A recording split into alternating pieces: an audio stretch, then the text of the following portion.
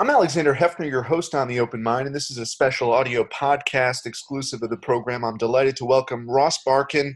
He is columnist for The Guardian, contributor to The Nation, and author of Demolition Night, and an NYU adjunct professor. He's also covered local and state politics in New York extensively, and I'm glad to have him on the podcast. Welcome, Ross. Thank you for having me. Very excited to be here.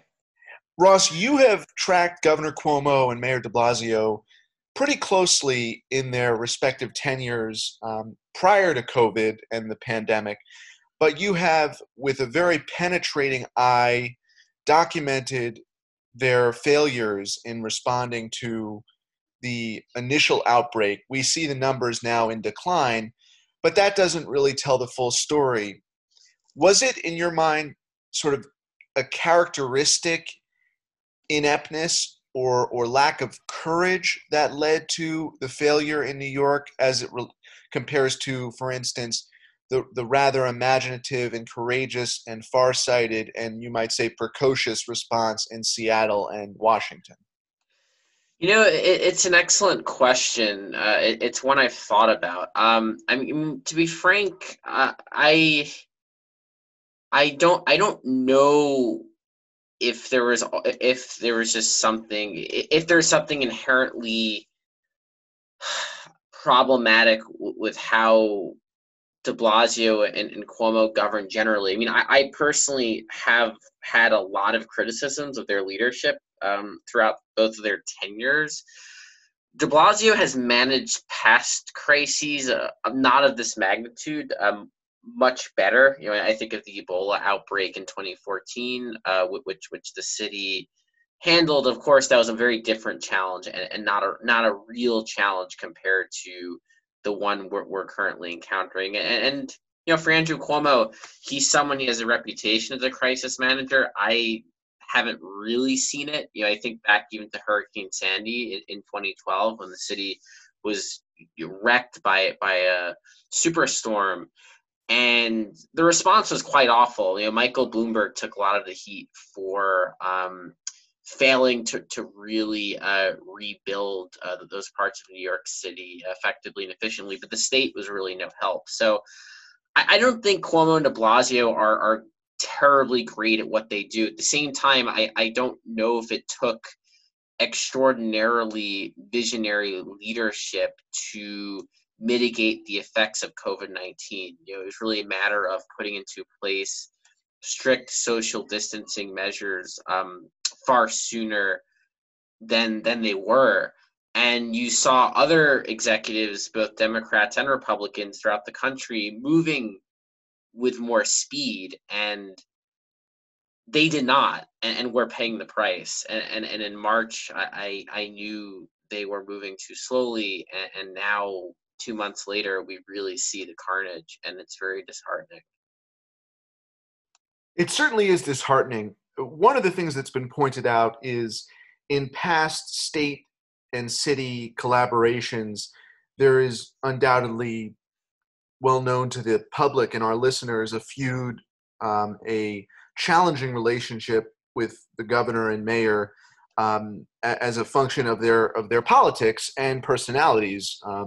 The mayor being more progressive, and the governor being more of a centrist by New York accounts in terms of the way we've seen the party evolve, more center-right than center-left even for the governor. That's something you've taken note of. So there is that inherent difference between their politics and personality, the mayor more likely to assume a spotlight, the governor more refrained, very limited in his media availability up until the pandemic and in general through his tenure as governor. Those are the dynamics that you saw every day covering City Hall and covering the governor's office. But being bold would have required leadership from both of them to recognize that being a leader in the face of this crisis, maybe not other crises, but this crisis, was not going to Chinatown and modeling, sort of good citizenship and participating in a Chinese American or Chinese business. It was knowing that this was the next pandemic of a century, and that we ought to close the Port Authority. And it really could have been a massive political and public policy victory if Governor Cuomo, with Governor Murphy and the Mayor de Blasio, determined that a temporary suspension of travel into the Port Authority hubs was necessary. That really, barring anything else, would have been the most drastic and appropriate measure. And it didn't happen. And no one, and what you point out in your newsletter and in your reporting is no one is even asking why they didn't have the courage or imagination to take a step like that. Right. It's what was striking to me throughout all this was Bill de Blasio, rightfully so, was facing a lot of criticism for dragging his feet on and imposing shutdowns and social distancing measures, keeping the schools open too long, and feuding with his health department and ignoring their advice. But Andrew Cuomo at the same time had been elevated to this perch of Lincoln-esque in terms of how he was being portrayed as this great visionary who was seeing us through a terrible time. You know, a Lincoln, a Churchill, a Roosevelt, and he was nothing like that at all. In fact, he too was slow-footed and doddering, despite his reputation for something else. You know, you're talking Right, about. and he's criticizing the New York Times now for not editorializing that there should be a shutdown when he had the authority to do precisely what I said, which is shut down incoming air travel, train travel, pedestrian traffic to whatever degree necessary. But that didn't happen. And No. but isn't it his restraint and calculation that would have led to that? Because someone who's aspirational and thinking about like long-term goals would have contemplated those steps. And is it under the guise of sort of progressive pluralistic politics that you think Governor Cuomo refused to consider the efficacy of a travel suspension because it would have been perceived in the light of the Muslim ban and steps that the Trump administration has taken?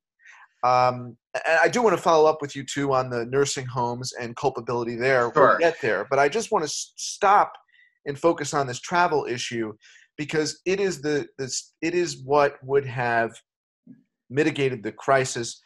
And if you had suspended travel from China, from Italy early on, much of the cases here came from the European outbreaks, and it was 2 weeks after Italy that we then saw the ginormous nature of our crisis. But I just want to stop you and get you to focus on that question. Yeah. Why Cuomo refuses, in this case, to do something that is moderate or centrist or pragmatic, but would have required moral courage and leadership, of which he espouses, but it would not have been out of his political brand, if you will, to do something, his politics, but maybe not his character of doing something bold. Right. Well, that's the irony of Cuomo, is that he has a reputation for being bold. But I would argue, if you look at his tenure as governor, there's not really a time where he's stepping outside the Overton window, and to any great degree. In terms of, I agree with you. In terms of a travel restriction, it was something that Cuomo never even floated, and he was more deferential to either political wins or local concerns than I think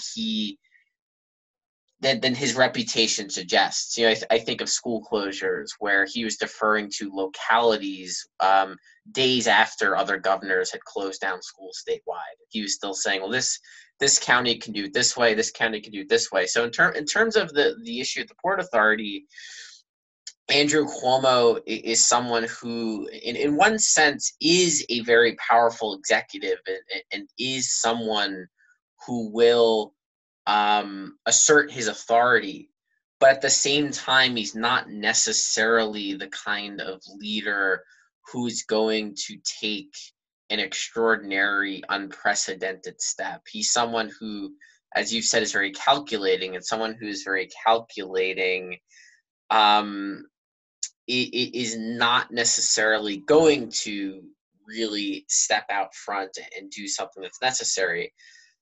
I also want to add Andrew Cuomo was downplaying the threat of the virus well into March. He and de Blasio had that in common, and you can go back and look at remarks Andrew Cuomo was making in the first week of March, even the second week of March, talking about how the real issue here was fear, and it was not the virus itself. It was panic from the virus, and you shouldn't panic. And he was comparing it to the common flu. I want to say as late as March 11th, was my recollection. And so if you have a leader who's comparing coronavirus to the flu in March and is telling people that the worst threat from this is panic, then you have a leader who doesn't get what's going on. And the Cuomo administration did not get it. And at the same time, they failed miserably to coordinate effectively with the city Department of Health. And that's another issue as well. That there was really no attempt because of this feud, because of Cuomo's obsession with undermining de Blasio, there was very little city and state coordination. And that was really another way that this all failed. And ultimately, Cuomo is a centrist and de Blasio is center left, but they don't really come from very different traditions.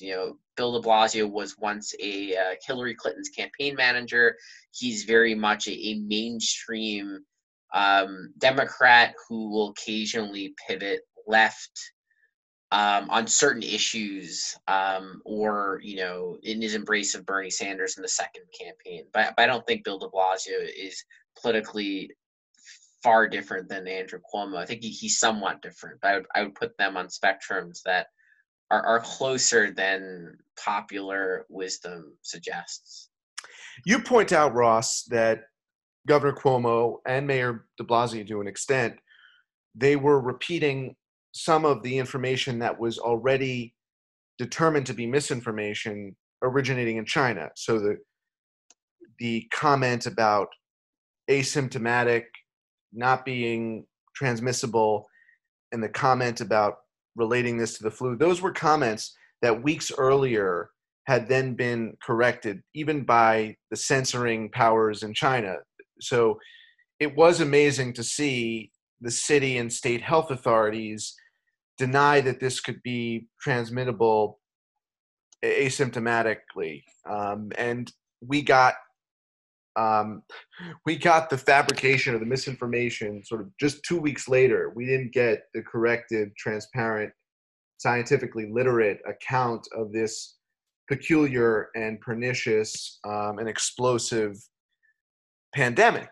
But the reality is that despite everything we've just discussed, and maybe despite the differences in New York's response compared to Washington State and Governor Inslee's response, Governor Cuomo, by virtue of doing press conferences in which he sounds empathetic and intelligent to the lay listener, was able to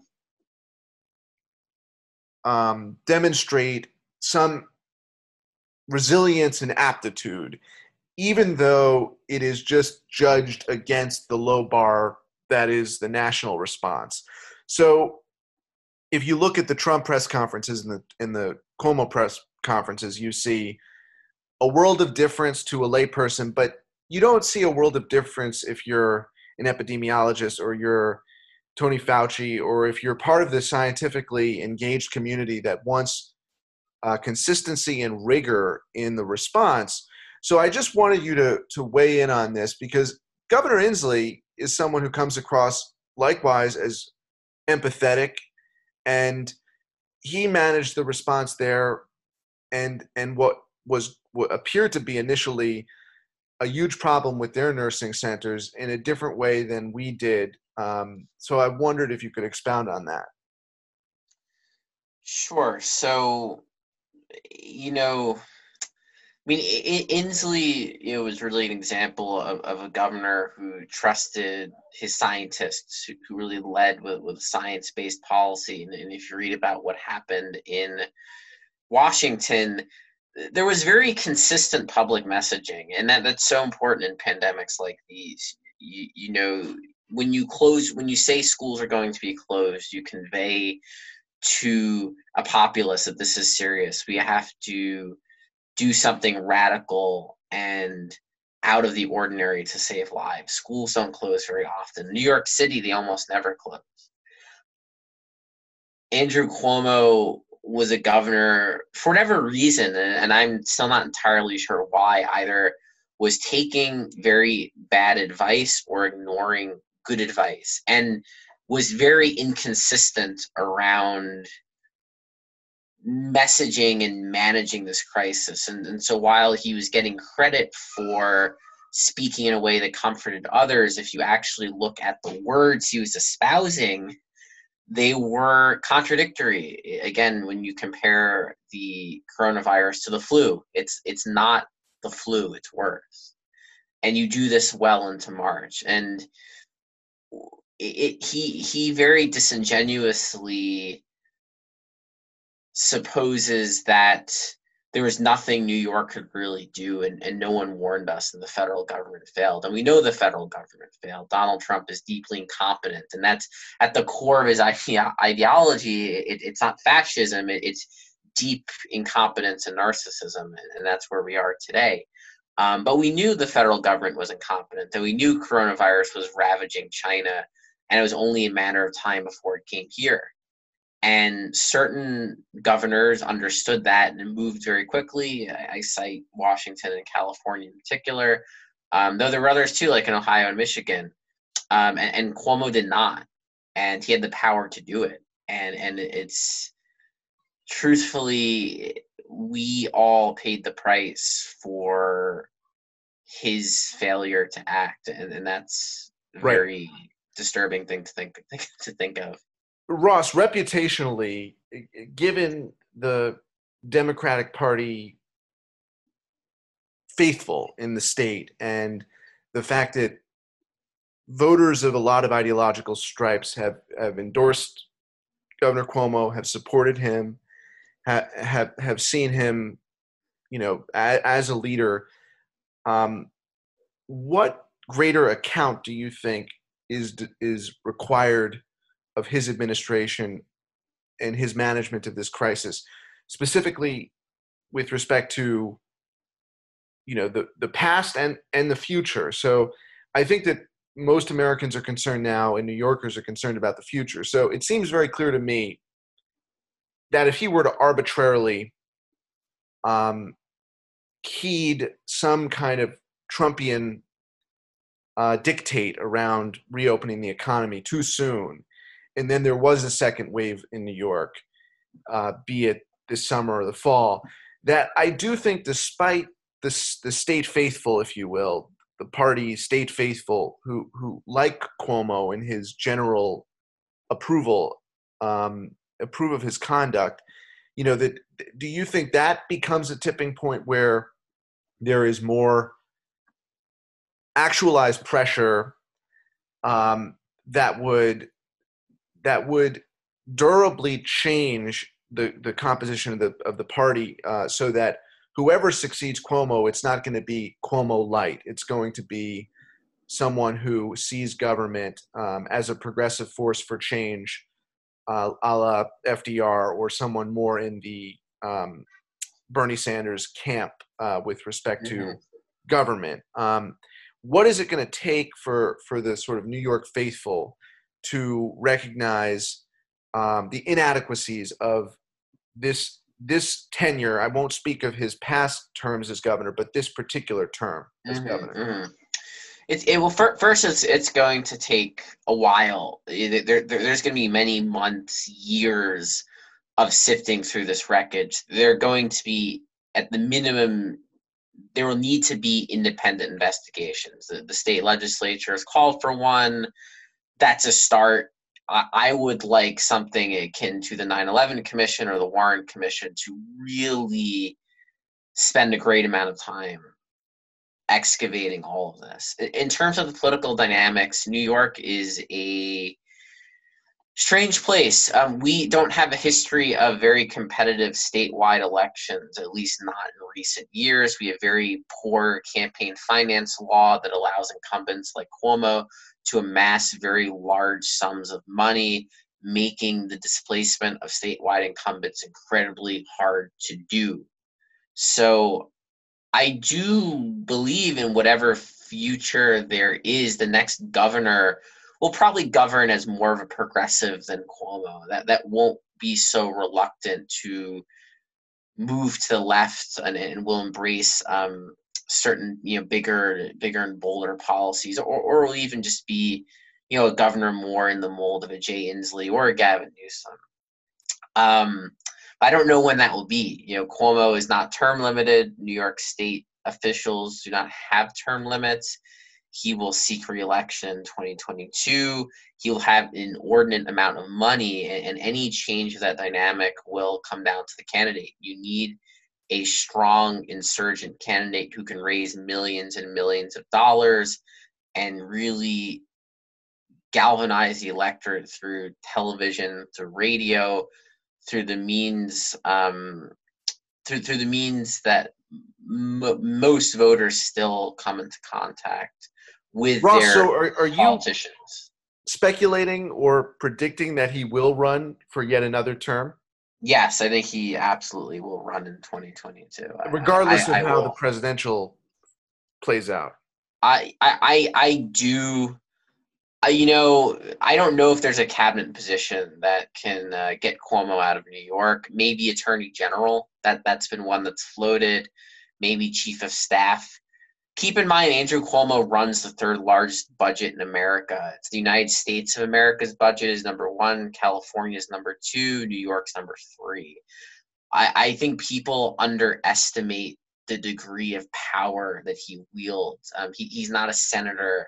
He's not a congressman. He's something much more So, significant. Ross, in the minutes we have remaining, let's Yes. focus on that, which is Yeah. your reporting in The Guardian and The Nation over many years about the inadequacies. So it's not just his administration now and management or mismanagement of this crisis. It's the fact that economically this crisis is going to precipitate huge collapses of the safety net or whatever base level support there is for Americans and in this case New Yorkers. So this is just really a further exploration of the last question, but when will New Yorkers, in response to what kinds of cuts will New Yorkers galvanize?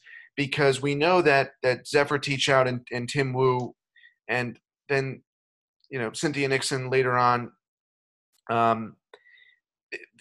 their own politics and personalities were not enough. Now, in this economic climate, Cuomo will possibly still not insist on a billionaire or sufficient millionaire tax, and as a result will use the economic crisis to cut critical public services. You mentioned in your most recent report, education services. So how can we be watchful of what is about to happen? I mean, and it really is about to happen.